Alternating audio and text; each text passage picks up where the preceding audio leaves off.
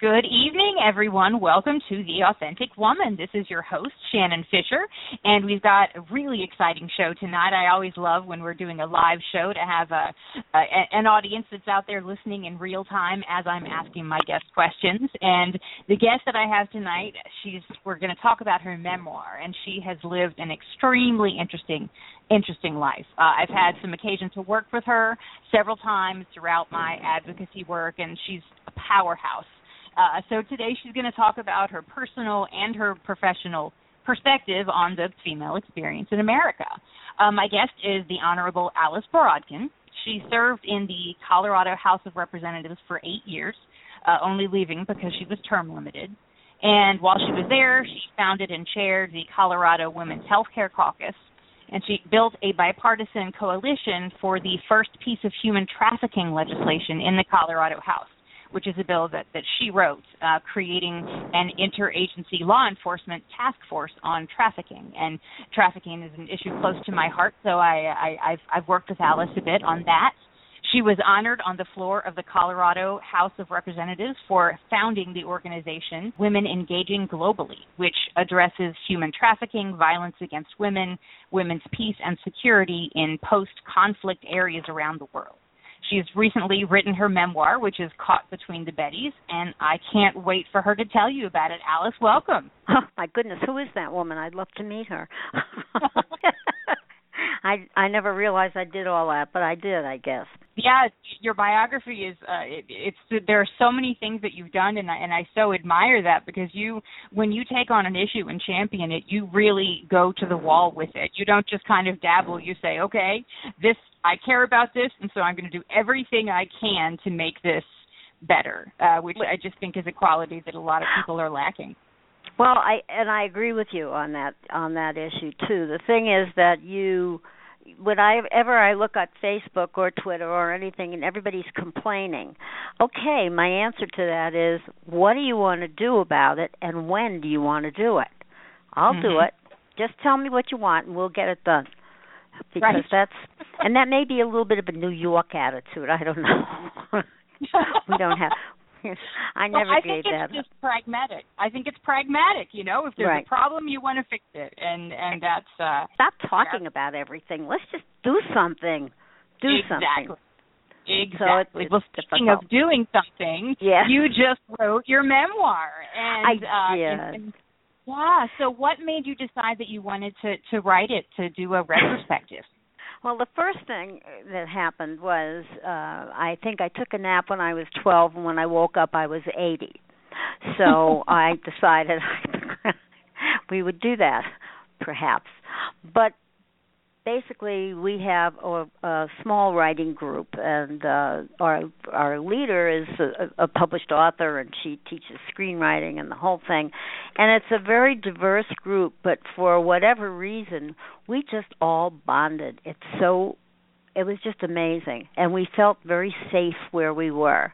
And so what we were doing was writing a memoir, and she would throw out a prompt, and I was off and running, and I had no idea I was going to do a book. I just wanted to see what this was all about. And then one day, Anne, who is a workshop leader, Anne Randolph, it's called Kitchen Table Writing, because that's where we are in her house. She said, you have a book. Get an editor. So I did what she said. And the next thing I knew, I had a book. Yeah. That is fantastic. And the title of your book really does, it's very pithy, and it references exactly what you've gone through in your life. The title is Caught Between the Bettys. Right. And it's Betty Crocker and Betty Friedan. So tell me. Yeah. Go ahead. I'm sorry. Tell me a little bit about that. Tell me what the Betty Crocker is and what the Betty Friedan is, and how you're caught in the middle. The part that what I'm finding out more and more is that people do not know who Betty Friedan was. And they very occasionally, when I mention Gloria Steinem, they'll say, yes, I have heard the name. Tell me about her again.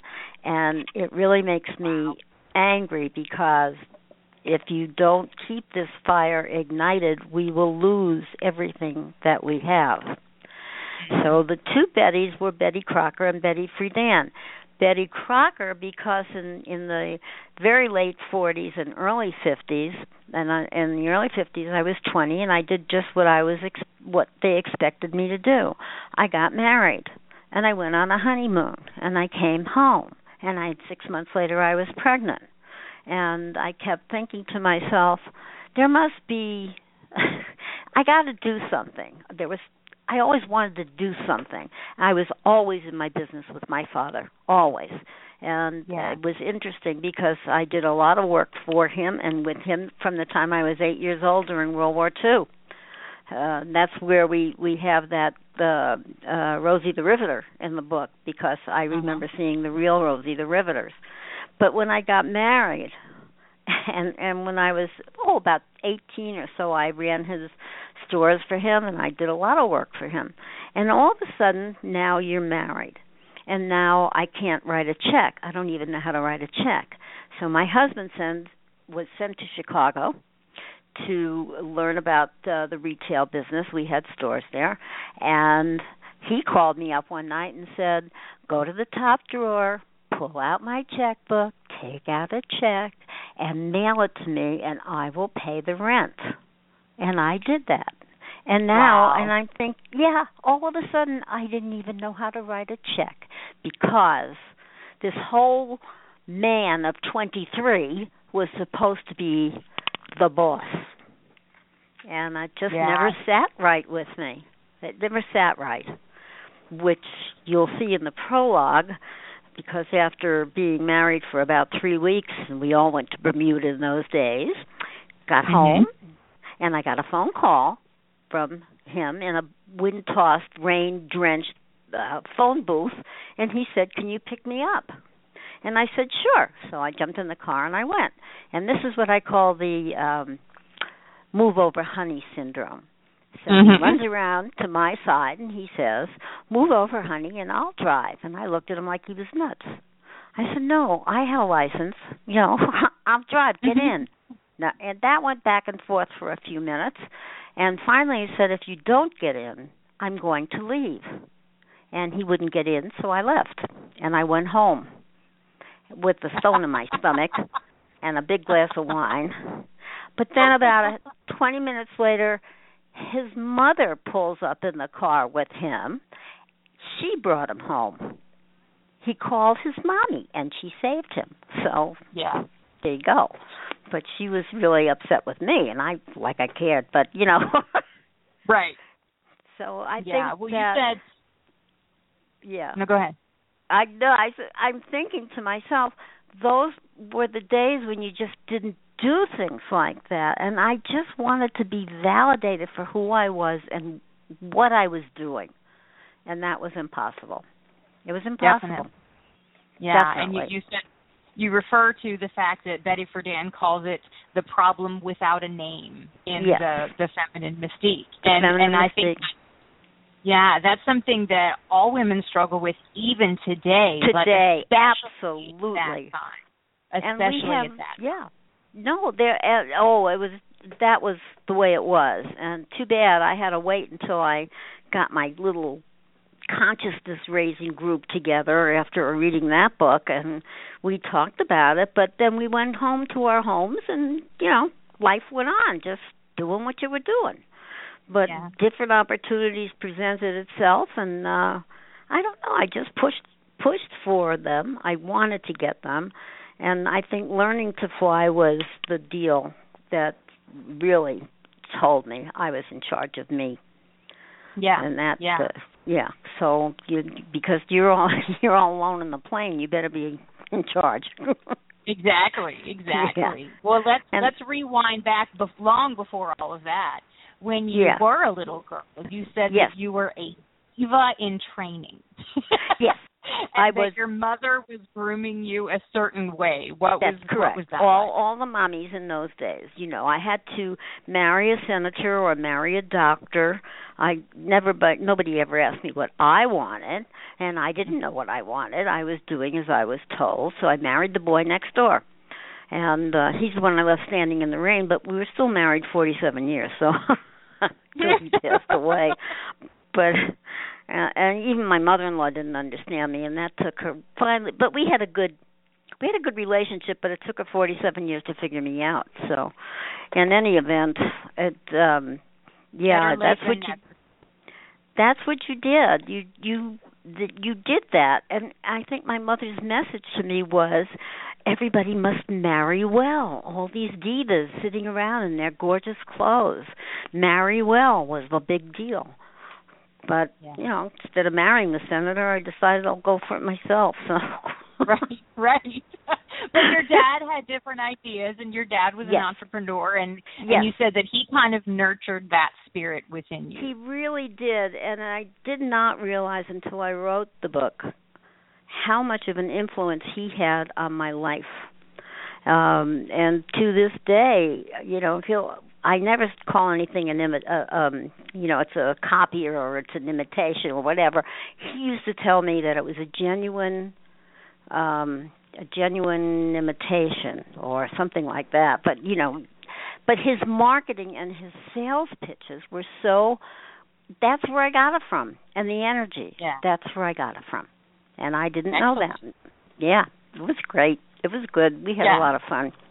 We had a lot of fun. Well, and I think we take on qualities like that by osmosis, kind of without even realizing it, just by watching our parents and other authority figures and people we respect, and we don't even realize we're learning until all of a sudden we're doing the same thing, and we think, I know where I got that.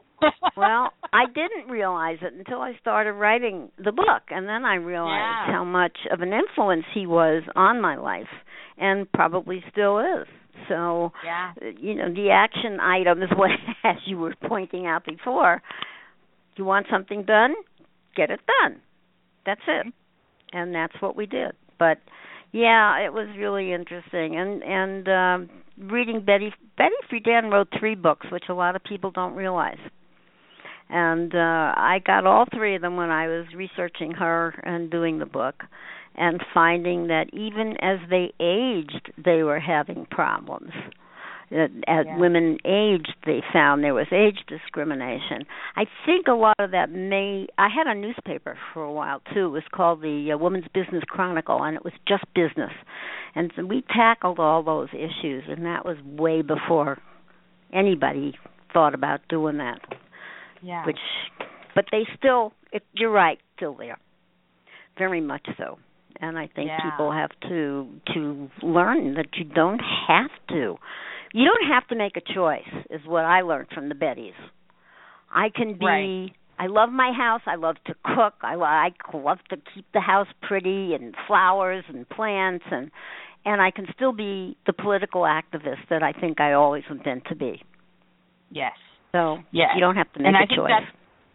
That's the message. The message of your book is the answer to the quintessential, can we have it all? And the answer is yes, we just have to make it. Balance. It's balance. It wasn't easy. And when my kids were small, and I was director of marketing for the Transportation Authority in New York, and I used to die when 3 o'clock came because I knew they were getting out of school, but I also knew that they were taken care of. But I, called up every 5 minutes. We didn't have we just had regular dial tone phones, We didn't have the little hand phones. And, it was rough. We were commuting. My husband and I were commuting between Norfolk, Virginia. Y'all know about Norfolk. And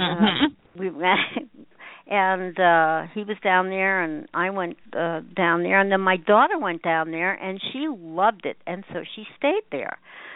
Now my husband goes to Japan, and I'm working for the Office of Economic Development, and I get a phone call. She's in the hospital. She's got pneumonia. Oh, no. So I booked a flight, because in those days you could book a flight, and I left. And job or no job, I had to be there. Yeah, because her father was in Tokyo. So it was, those are the things. What's your priority? What's your priority at the moment? That's the question. Well, right. Yes, most definitely. Most definitely. Well, and you said that kind of throughout your marriage that you and your husband struggled with defining the gender roles because it was fluid and neither one of you knew how to handle it or how to adjust to kind of a new dynamic. And that's true, and that is definitely true. Don't forget, I was 20 when I got married. He was a big 23. We knew each other because we lived next door. And so each of us were trying to follow what we had learned to do. And I was really shocked when he came home and he said, "Next week we are going to take our first flying lesson." I thought I couldn't believe it. Not go get your hair done, honey, and I'm going off to learn how to fly.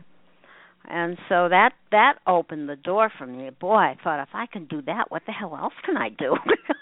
Yeah.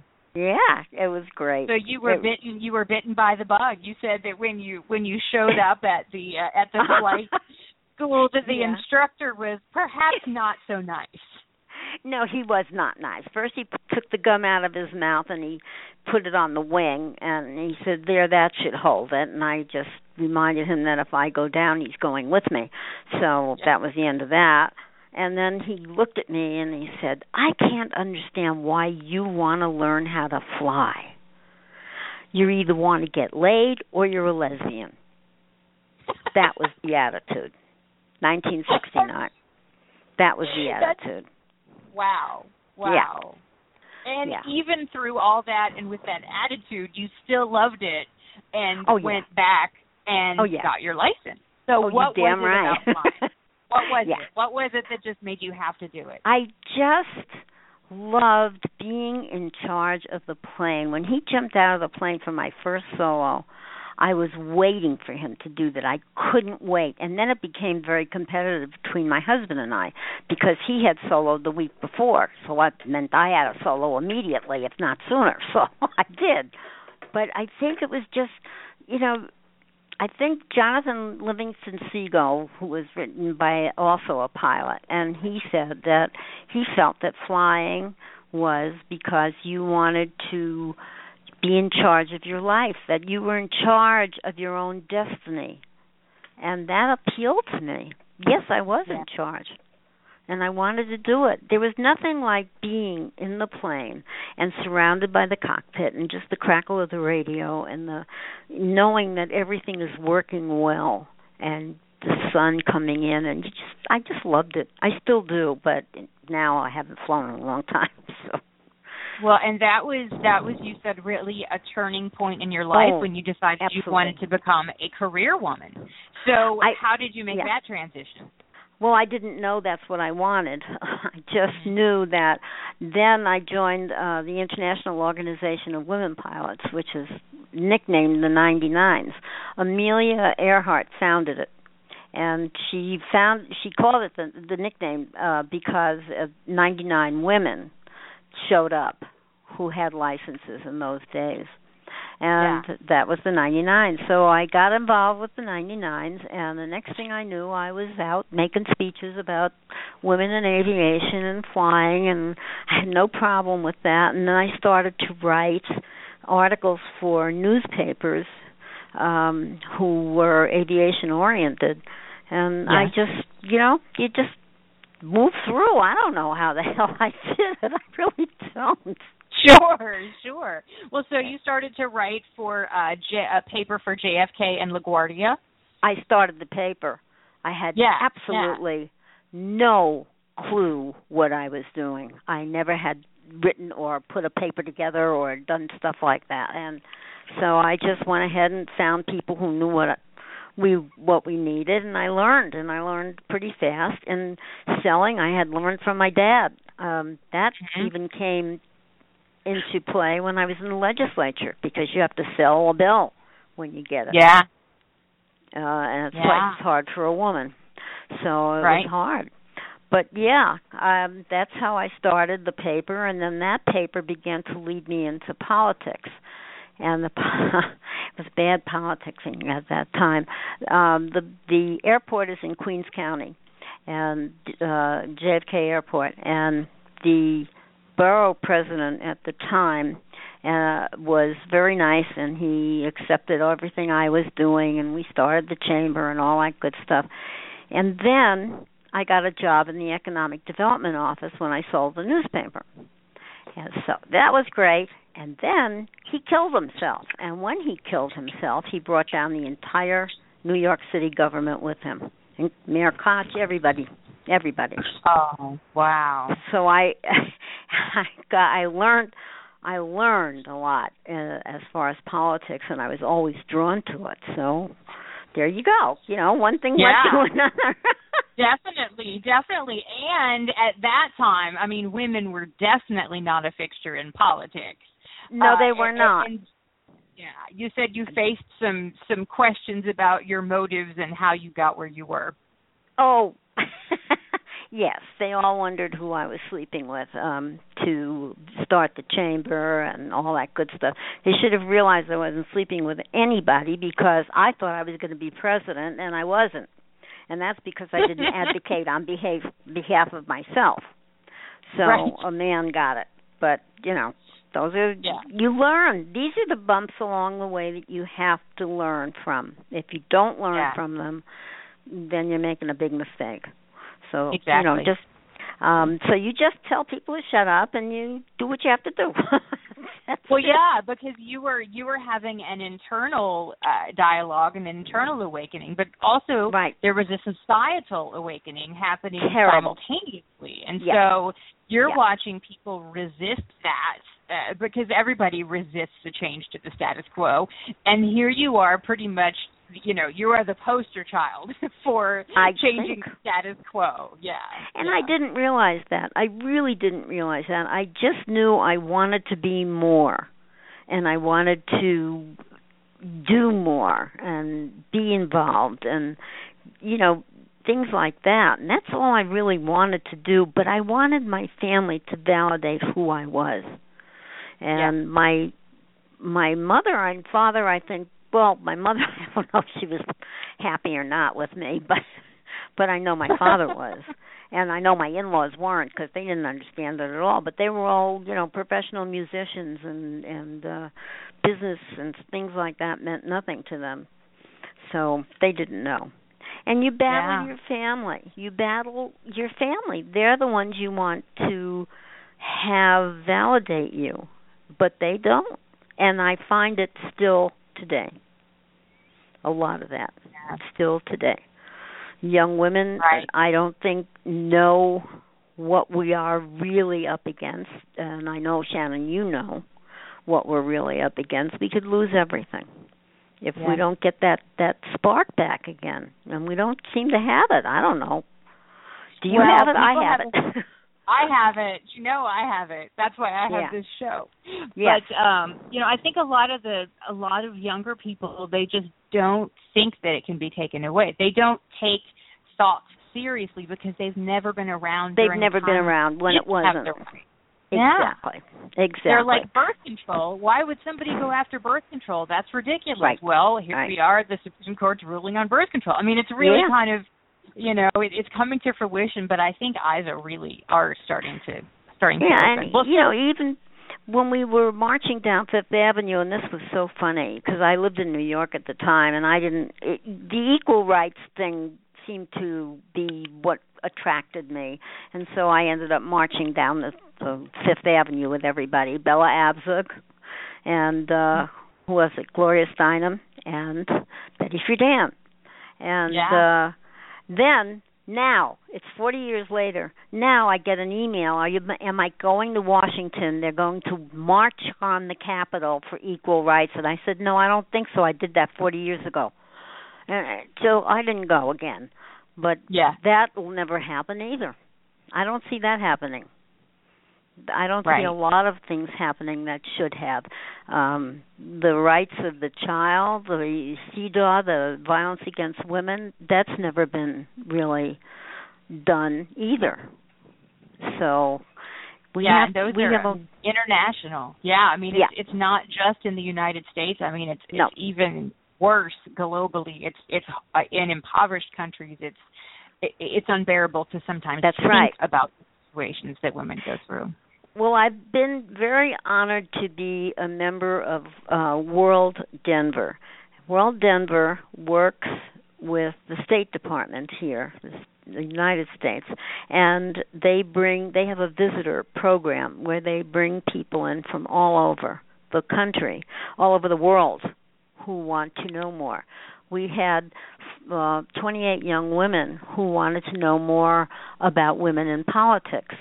And so I arranged a day for them at the Capitol, and I had all my colleagues come and talk to them, and I began then to learn about what their issues, which are exactly the same as our issues. Yeah. Exactly the same. I learned from them, and I've since then had many meetings with these women. The women that inspire me the most are these women from the Middle East. They are bucking a system like you can't believe, a culture that has thousands of years, and they are amazing. So we've all kept in touch. We exchanged emails, and it's thrilling to hear from them. And that also will be a book that I'm researching and putting together files on now about these women and their issues and what they're doing to fight the system. So they amaze me. They just amaze me. They all, you'll be big bucking the system for the rest of your life, and even long beyond when you're gone, your legacy will be women bucking the system everywhere. I hope you're right, but I don't intend to be gone. I can't picture myself dead at all. That just, and we'll that's have dinner on your 140th birthday. We'll go out to dinner. No, wait a minute. Let's not get carried away. But, it's something I was just looking through the book before you called, and there's a chapter in there called What I Really Want to Say. And it says, recently someone asked me, how do you want your book to end? And I thought, I don't know about the book, but I'm damn sure I don't want anything in my life to end. So that's the answer. That's the answer. Yes, for sure. No, go ahead. Yeah, it's interesting to me that my editor was the one who pointed out that this was a lesson for the younger women in what life was like and the things that we all went through to get to where we are today. And as you well know, we had that shooting in Colorado Springs yesterday, and that was a disaster. They think choice is something that was always there. They don't remember. I remember laying under the table and listening to my mother call 9 million people for a neighbor or her sister or herself. They just couldn't have another child. And if you want to go back to those days and you want to go to a dirty, filthy place and have something done, be my guest. But that's not the way it should be. No, and birth control even. I mean, in the 19th, right after the pill came on the market, you either had to have your father's or your husband's permission to get a prescription for birth control. Yeah. When I heard that, because that was a little bit before my time. I was born in '72, and when I heard that, I thought, "You are kidding me." No, I remember that. I do when it first came out. And all my friends were raving about the pill. My doctor wouldn't let me go on it. He was afraid. He didn't know what the long-term effects were. So, okay, fine. But yeah, that's right. A loan, you couldn't get a loan. You couldn't have property in your name. Really, you were just a second-class citizen. And unless we get our act together, that's what we're going to go back to. People don't see the legislation that passes across your desk or my desk. To me, it's, don't you guys have anything else to think about but women? Really, what they're listen to them. Amen. Don't right. You have anything else? I agree. My God, I mean, jobs and the economy, terrorism, Right, the world's going to hell in a handbasket. Leave my uterus alone, please. Thank you. Yeah, mine's no good anymore anyway, so it's Oh. okay. But yes, and that's my thoughts when I'm listening to them. It's like, my God, guys, get it together. There's other things besides what we're doing. So Right. it's really been an interesting journey, but I'm not done yet. Well, so you're in New York. So what took you to Colorado?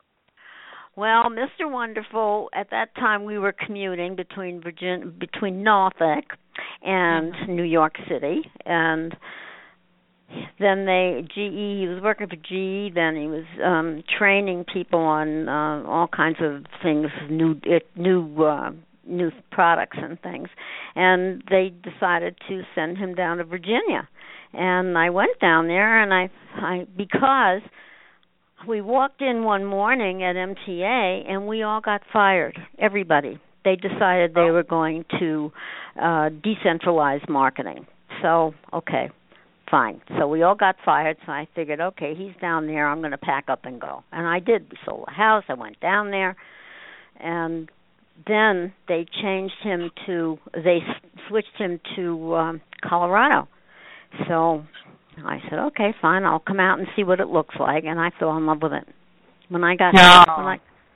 I just fell in love with Denver. Absolutely. And now Denver's getting more like New York every day, but it's okay. The traffic is awful, and we're leading the world in population explosion, but it's okay. I could never go back to live in New York, but I do have to go back for a fix. I have to get an attitude fix and a speech fix, because otherwise, I don't want to lose that. It's very intimidating. Oh, sure. Sure. I mean, because there's such a strong, wonderful characteristic about a New York accent. I mean, I just don't. I love it. I could listen to it forever. And some Southerners say, "Oh, it hurts my ears," and I'm like, "Talk to me," because there's just something about it. The character kind of oozes through the accent, I think. It's an attitude, I think, Mm-hmm. basically. And I think New York is really more of a state of mind than an actual city. But it's just, it's crazy. In fact, after I remarried, after Howard died, I used to wear, that's why there's pearls on the cover of the book, is because I love to wear black with pearls, which is very New York, and very high heels, which is also, I don't know, crazy, but I do it. And I would come downstairs dressed, and my husband would say, "And who do we want to intimidate today?" and and then I would find, when I got excited down at the well, making a pitch for a bill or responding to somebody, that the accent got stronger, and these guys were really intimidated. They really were. So it was great. Yeah, so I go back that is now. great. Yeah.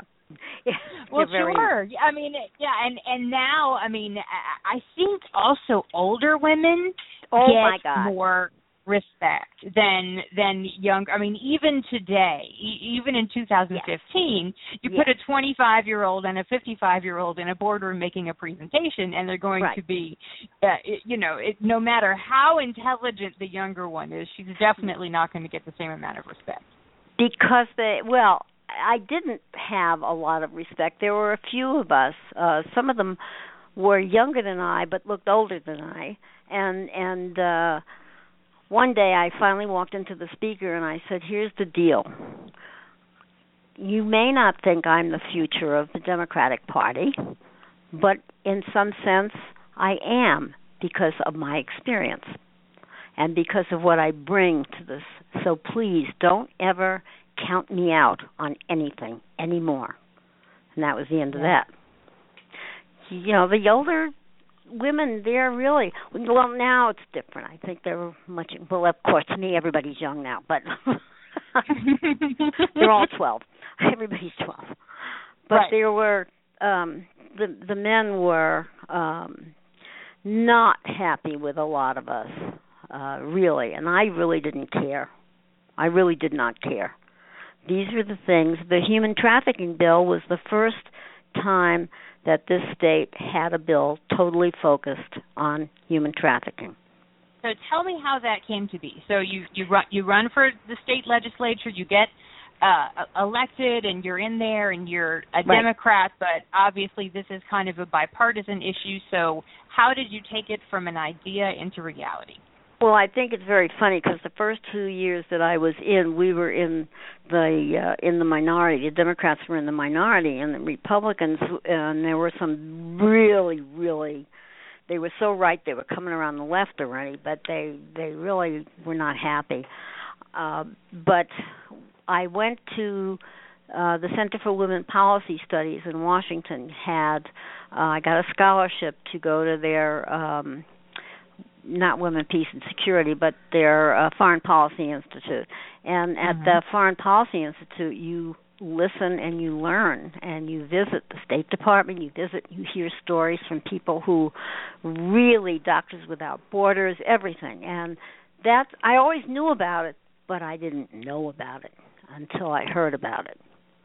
And that's when I decided we got to do something in our state about it, because I found out that we really had a big problem here, as everybody does. So I immediately contacted the two representatives that were at the conference with me, one in Washington State and one in Florida, and I asked them to send me their bills that they had, this task force that they put together, and I thought that would be a good way to start the conversation.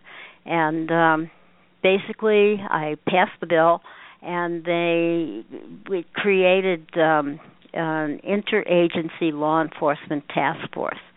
I had no budget. I had no staff, no staffing, and it was a pat on the head that said, "Okay, Alice, go play." And so we put it together. But then the Department of Criminal Justice was looking for. They had just applied for a $450,000 grant, and when I started the task force, that nailed it, and they got it, and they staffed the committee, and they helped me write the whole, the review for the judiciary committees to read. But they still didn't get it. Now they get it. Now they get it. And for anyone out there listening who isn't familiar with human trafficking, if you're someone that has listened to me or read my pieces in the last few years, you're probably pretty familiar with it, maybe even sick of hearing about it by now. But we have an extremely, extremely severe problem with human trafficking right here in the United States. Some of it is gang-related, and some of it is not. But our children in every town, every city, every state, our suburban children, our urban children, it knows no socioeconomic very background, vulnerable, are very, very vulnerable. And so we need to keep an eye out for that. And I think that you said, Alice, that one of the reasons that it's so bad in Denver is because I-70 goes through there. Well, I did propose a second bill, and it passed in a special session that we held. It also passed, which designated a task force of specially trained state patrol to recognize when they were being trafficked as opposed to entering the country as illegals. Mm-hmm. And I tried to follow up on it. And then I found out that, they put it into another bill, and then they ran out of money, I heard. And I figured, thinking to myself, what do you mean you ran out of money? It had a $1 million price tag on it. Well, how did you run out of money? So I don't know what the hell happened to that. I think they're doing it now, but I'm not sure. There is a lot of ways. There is a lot of ways. Well, and so you founded the Colorado Women's Healthcare Caucus. What did you guys do? Well, I knew I couldn't do a pro-choice caucus because the Republican women wouldn't come, and we did want the women to come. So we called it a health care caucus. and we would have guest speakers come and talk to us, and bring your own lunch in a committee room during a lunch hour, and talk about the different issues that are affecting women, such as Social Security or health care or anything like that. And we did sneak in a few reproductive rights speakers too. But the only way to get everybody to come was to not call it anything that had to do with reproductive rights. Mm-hmm. But that's basically what it was all about. So they came, and people talked about health care and different things, and of course it all touched on women who could not afford to have another child, and birth control. Now, right. I was chair of the NARAL C4 board, which was the political board, for a couple of years, and during that time we had this very strong program, and the rate went down on unborn on abortions. The rate went down because they weren't pregnant. You want to screw around? Fine, that's okay. Just take care of yourself. Right, and I think that's the point that's so hard for me to grasp, that people can't grasp, is that birth control reduces abortion. So don't fight birth control and abortions, because if you don't want abortions, then give people access to birth control. Yes. Right. Yes. Right.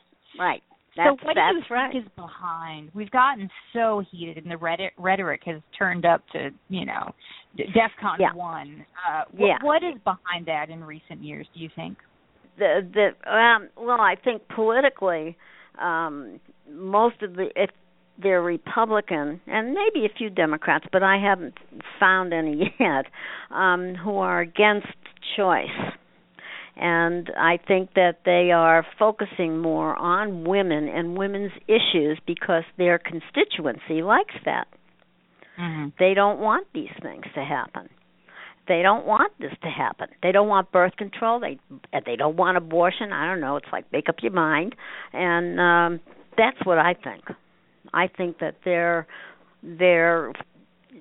bending towards and listening to their constituency. All they want to do is be reelected again. Mm-hmm. And I'm finding more and more of that. I had a trip to Washington, and I went up to talk to everybody, and, it was just, what I found was they live under a very, very tight umbrella. And everybody's sleeping with one another. Everybody knows everything about everybody else, and they forgot about us. Yeah. They forgot about us. Yeah. So, and they did. Yeah, if it's not a constant reminder, then, pretty much everything in life, out of sight, out of mind, If you're not thinking about it, and if it's not an issue, and if it's not a problem, just like in an everyday, a marriage. If you don't take care of it and remember that it's there and that there are things that you have to do to tend to it, eventually there are going to be problems. Yeah, definitely. So I want you to tell the listeners just one. There was one thing in your book that made me laugh so hard. You said that you had gone to see a therapist because you and your husband, your first husband, were having some difficulties adjusting. Right. And and you were seeing it, but there was a reason that you decided to leave. Would you please tell my listeners that reason? Well, the reason was when I came in for my session, I noticed she had suitcases and clothes all over the office, and I found out that she had just left her husband. So I changed therapists immediately because, how could she be, working with me, telling me what I have to do when she can't do it. So that was the end of that. I just thought that was so funny. She's living in her office. She's a marriage counselor counseling you on it, and that cracked me up. So she tells me, she said, excuse the mess. I had just left my husband. I thought, oh, God. That was the end of that. You're telling me how to save my marriage, and here you are leaving and divorced. Okay, so we moved on. Exactly. It was fun. Yeah. It was fun. It really was. Well, so you remarried later in life after your first husband passed away. Yeah. Well, and we had been married 47 years, and then he got cancer, and he passed away. And that's when I got the phone call, which I think I wrote about in the book, from a friend of mine. And I think Howard had been gone about 5 months, and she said, "How do you feel about meeting somebody?" And in the background, I hear her husband say, "For God's sake, leave the woman alone. The body's still warm." Okay. I said, "Well, whatever. I haven't had a date in 50 years, but whatever." And she invited me to her annual big holiday party, and I went, and I cried on the way there because it was icy and snowy, and I thought, I'm too old for this crap. I was 65. How, the last thing, and they weren't waiting in line for a 65-year-old widow without money, so that was a big problem. And I wasn't interested. I had my friends, I had the newspaper, I had my beautiful black Labrador, and I loved them like you love your babies. And yes. My big bottle of wine, and I went to work, and I was fine. I had a lot of friends, and that was it. But then I met Arnie, and his wife had only been gone 3 months. And something, I don't know, something clicked. I guess I trusted him. There was no game playing, and he went off to London the next day to visit his daughter. And then when he came back, I don't know where I got the chutzpah to do this, but I invited him to come to the movies with a bunch of women. He could be the thorn amongst the roses, and he said yes. So I almost dropped dead, but that was it. That was the beginning, and then we went on from there. So I was 66 when I ran for office. So you started running for office after your second marriage, or after you met your second husband.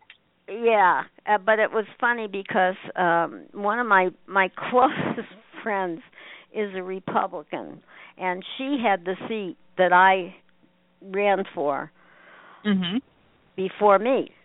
She saw me sitting in Friday night services at the synagogue, and she comes running down the aisle, and she said, "Okay, I'm going to challenge Ken Gordon for the Senate seat. You run for my seat. It's your turn." So I did. That's awesome. Yeah, it was fun. Awesome. And so you guys have term limits. You're only allowed 8 years. 8 years. 8 years, and same thing in the we have 4 2-year terms, and they have 2 4-year terms in the Senate. Yeah.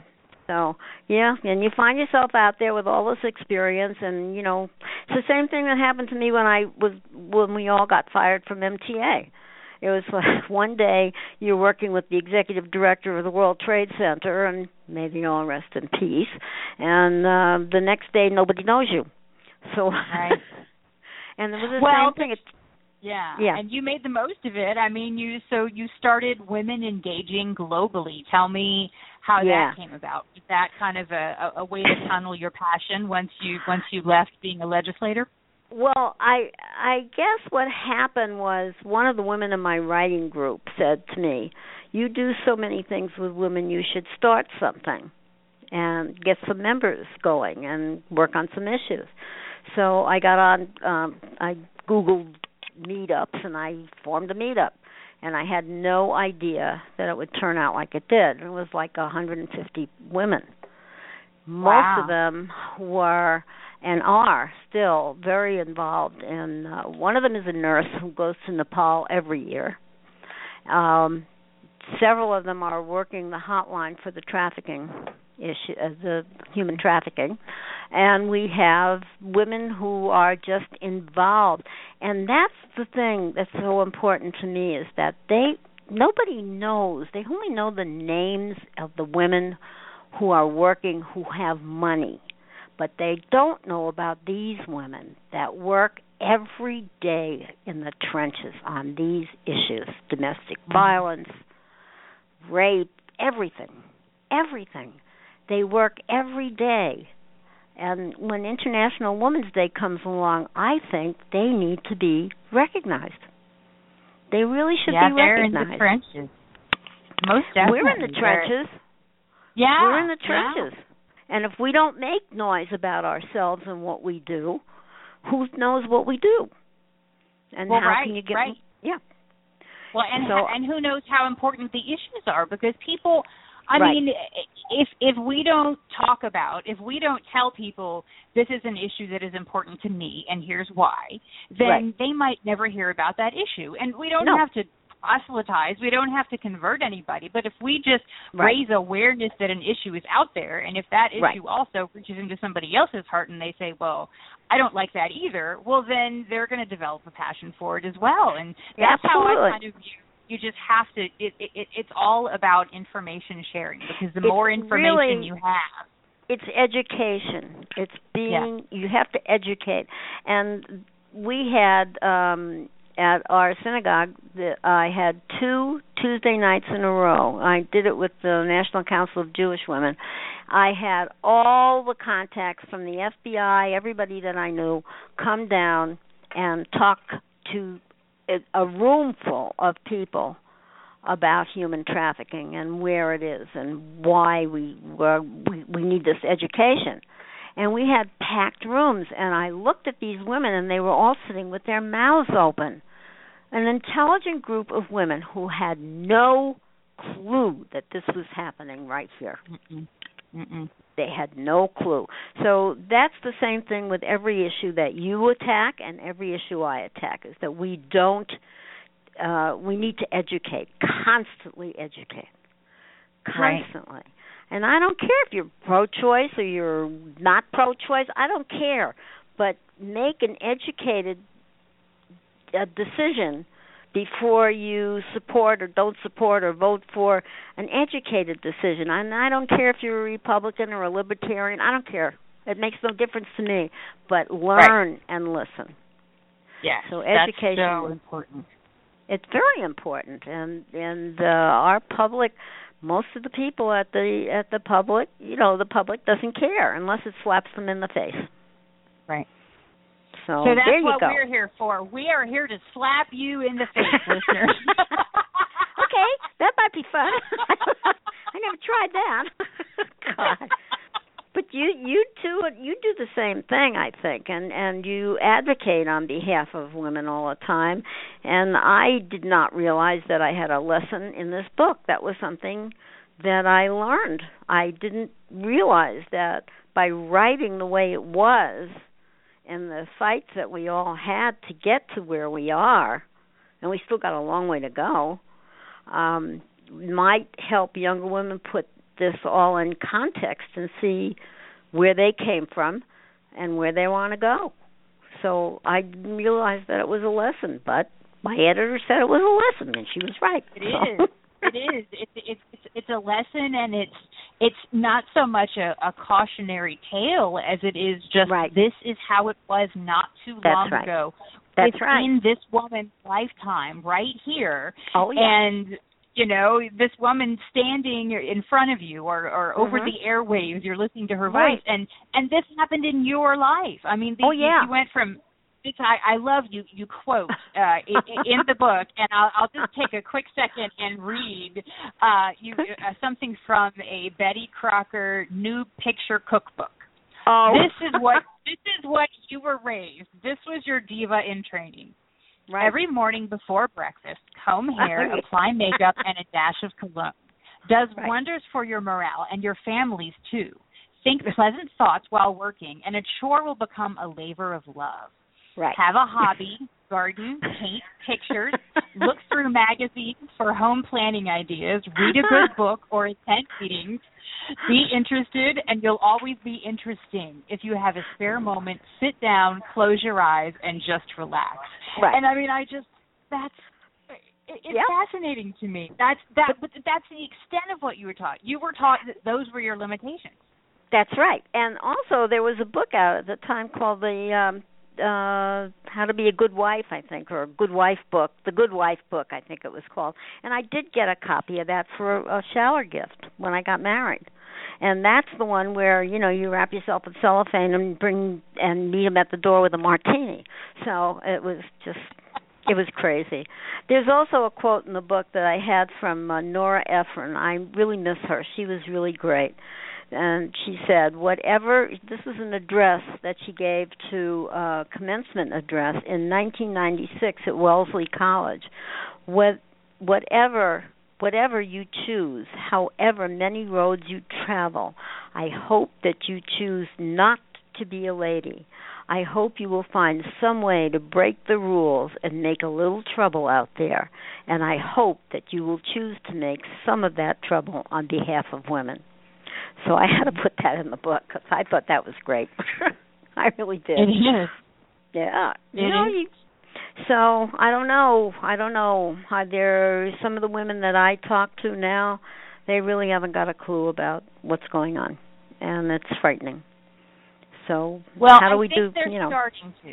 I mean, I do think Good. they're starting to. I think conversations like this are becoming more mainstream, and I think issues, with the debates and the mainstream media coverage covering these issues with the presidential election, I think that's bringing it into the forefront. Even though a lot of the legislation is in the states, we've got people.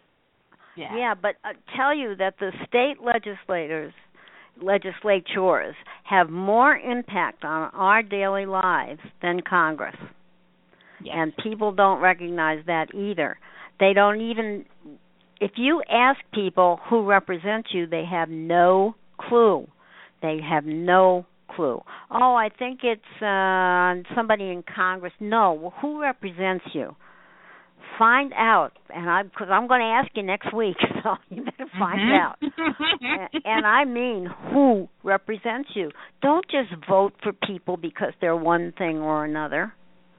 They're a Democrat or they're a Libertarian or whatever. Vote for the person that you feel is going to do the best for you. Right. For you. Just go ahead and do it. It's just they don't do it. They don't do it. If you're a Democrat, I had doors slammed in my face when I was campaigning. Are you a Republican or a Democrat? I'm a Democrat. Oh, never mind. And they slam the door. Or you're a Democrat? Oh, okay, no problem. I'll vote for you. And then you have knocking on the door, and the woman says what they said in 1950. I will give this to my husband, my brother, my son, whatever. And he'll tell me how to vote. So there you go. It's still, It is. It's still, and you can't change apathy, and you can't force people to be interested. I mean, if somebody isn't interested and truly doesn't care, then that is their prerogative. But I hope in my heart of hearts that more people will care and will participate, because the more people participate, the more our government represents the people that they're representing. But here's the thing for you to remember and for me to remember. When I worked at MTA, I used to hang up on people, including Mayor Koch, because they did not know what the hell I was talking about half the time. And so finally my boss said to me, come downstairs with me for a minute. So we went downstairs, and he's sitting on Madison Avenue there, and he said, you see all these people? He said, you think that everybody knows everything that you know. You travel at the top of the pyramid, and you think they don't. They don't travel at the top of the pyramid. They don't know what you're talking about. And that's the same thing for you and for me, is that we are surrounded with women who know what they want to do, know how to get it done. But not everybody is like that. You're knowledgeable, and I'm knowledgeable, but that's it. Yeah. And it takes every kind of people. I mean, it takes people to not care about this to do other important things. Medical research, taking care of special needs kids. Like everybody has their own calling in life and whatever. Yeah. And we do. Right. I also participate at the mental health committee that we have at our temple, our synagogue, because I'm trying to figure out how to put a task force together to look into all these school shootings and why they're happening, and this really has to be all the stakeholders, school boards, people, educators, everybody. You're not allowed to hug a kid today like you used to, because right away you could be accused of molesting them. So how then do we find, if we see and we think there may be a problem, how do we go about telling parents? How do we go about helping them? Mental health is amazing. It's so prevalent. It's so prevalent, the issues. And I think I wrote about my own problems in the book. And my editor made me do that. Well, but I think it's good because, depression is, it's practically ubiquitous in this society. You cannot, everybody knows somebody that struggles with it, probably knows 5 or 10 somebody who struggle with it, Everybody. Everybody. It's not an easy issue at all. But we have to learn that there's no stigma attached to it. That's the other thing. And so, again, we go back to educating the public. There's nothing, if you're depressed and you have depression, okay, that's it. Then let's get to work on it. But it doesn't Here's mean... the problem.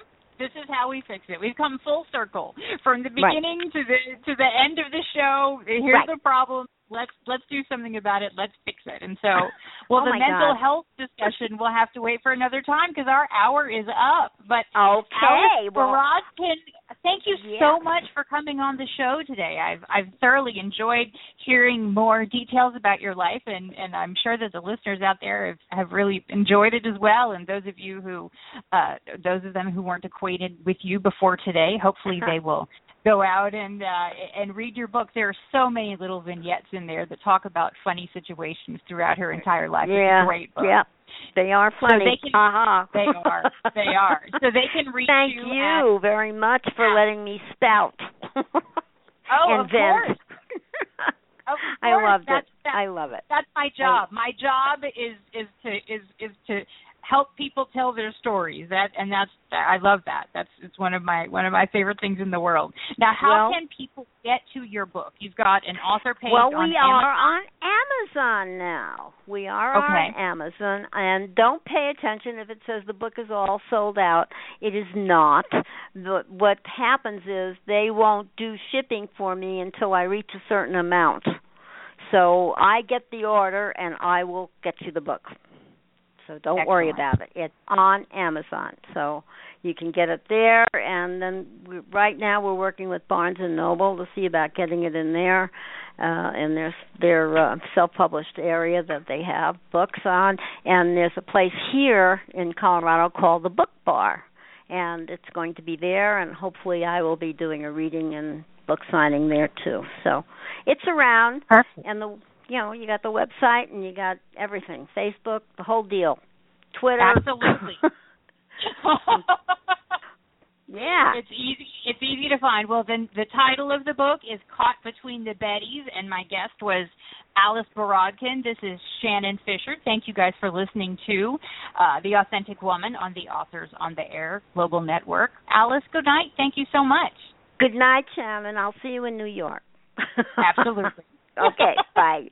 Bye-bye.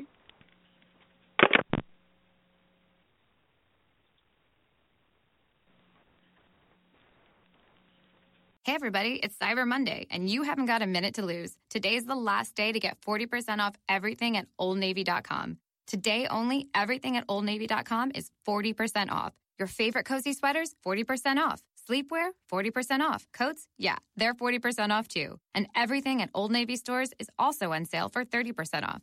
Head to OldNavy.com right now for 40% off or stop by your Old Navy store for 30% off everything, except gift cards. Don't miss out. The Old Navy sale ends today.